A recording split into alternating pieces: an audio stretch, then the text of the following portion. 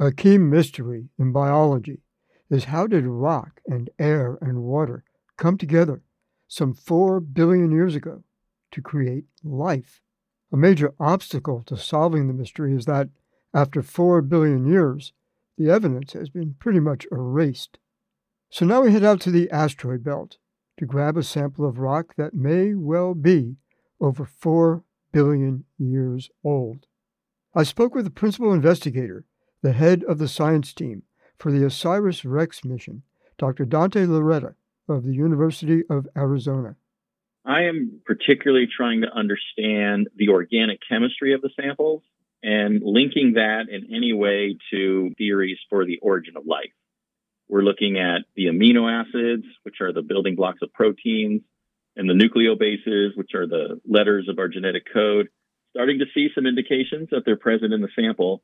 And then my interest is the implications of that for the habitability of the Earth and the delivery of these compounds to other locations across the solar system. If organic, in other words, carbon-based molecules came in from space, that would give the system something to work with. I collaborate with a lot of biologists, so I'm really trying to come up to speed on the biology side of it. My background and my inclination is the geochemical side of it. Linking that to the biological processes is where I've been spending a lot of my study time. Darwin had a hunch that life might have first appeared in a warm little pond somewhere on the surface of the Earth. A more recent hypothesis puts life's origin on the floor of the sea, at a hot, though not too hot, hot spring. I would say there's two camps in the origin of life community. There's the Darwin's warm pond, and they usually think about that maybe on a volcanic island, kind of like a Hawaii or Iceland. And then there's the hydrothermal oceanic vents community, and probably the majority of the community is thinking those deep ocean sites. Analysis of the Bennu samples is going to help us understand that question. What we're seeing is that these rocks are a rock type called a serpentinite. Here in the Sierra foothills, we are very familiar with serpentinite. We've got serpentine up the yin-yang. Right. Those kinds of rocks form on Earth at exactly the low temperature alkaline hydrothermal vent systems that you were describing. So the way I'm looking at it is that is a key site potentially for the origin of life on Earth. We can't really study origin of life in those systems today, but Bennu seems like it represents a very similar geochemical system, probably when it was part of a much larger asteroid very early in solar system history.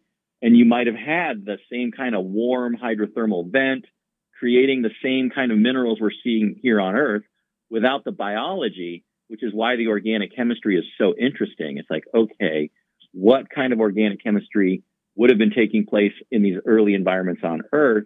We can now get a glimpse of that by analyzing the samples from Bennu. Bennu was part of a much larger piece of rock, a much larger asteroid that was blasted apart. Are you saying that larger asteroid itself was large enough to have hydrothermal activity? It probably had hot springs? Exactly. Wow, interesting. Yes. Now you're understanding my excitement. For sure. How well preserved can we hope this sample is? The sample looks extraordinarily well preserved. We're really seeing no signs, first of all, any terrestrial contamination and no sign of any indication of alteration during transport. And we are actually looking for signs of alteration due to exposure to the space environment. We're seeing some indications of that early on. But for the most part, the sample looks really unaltered after that serpentinization formation reaction took place. Here on Earth, we get lots of alteration. It's called weathering. Minerals combine with oxygen, they combine with water, all sorts of things happen. What sort of space weathering might you get? When we think about space weathering, you're primarily interested in high-energy particles, cosmic rays.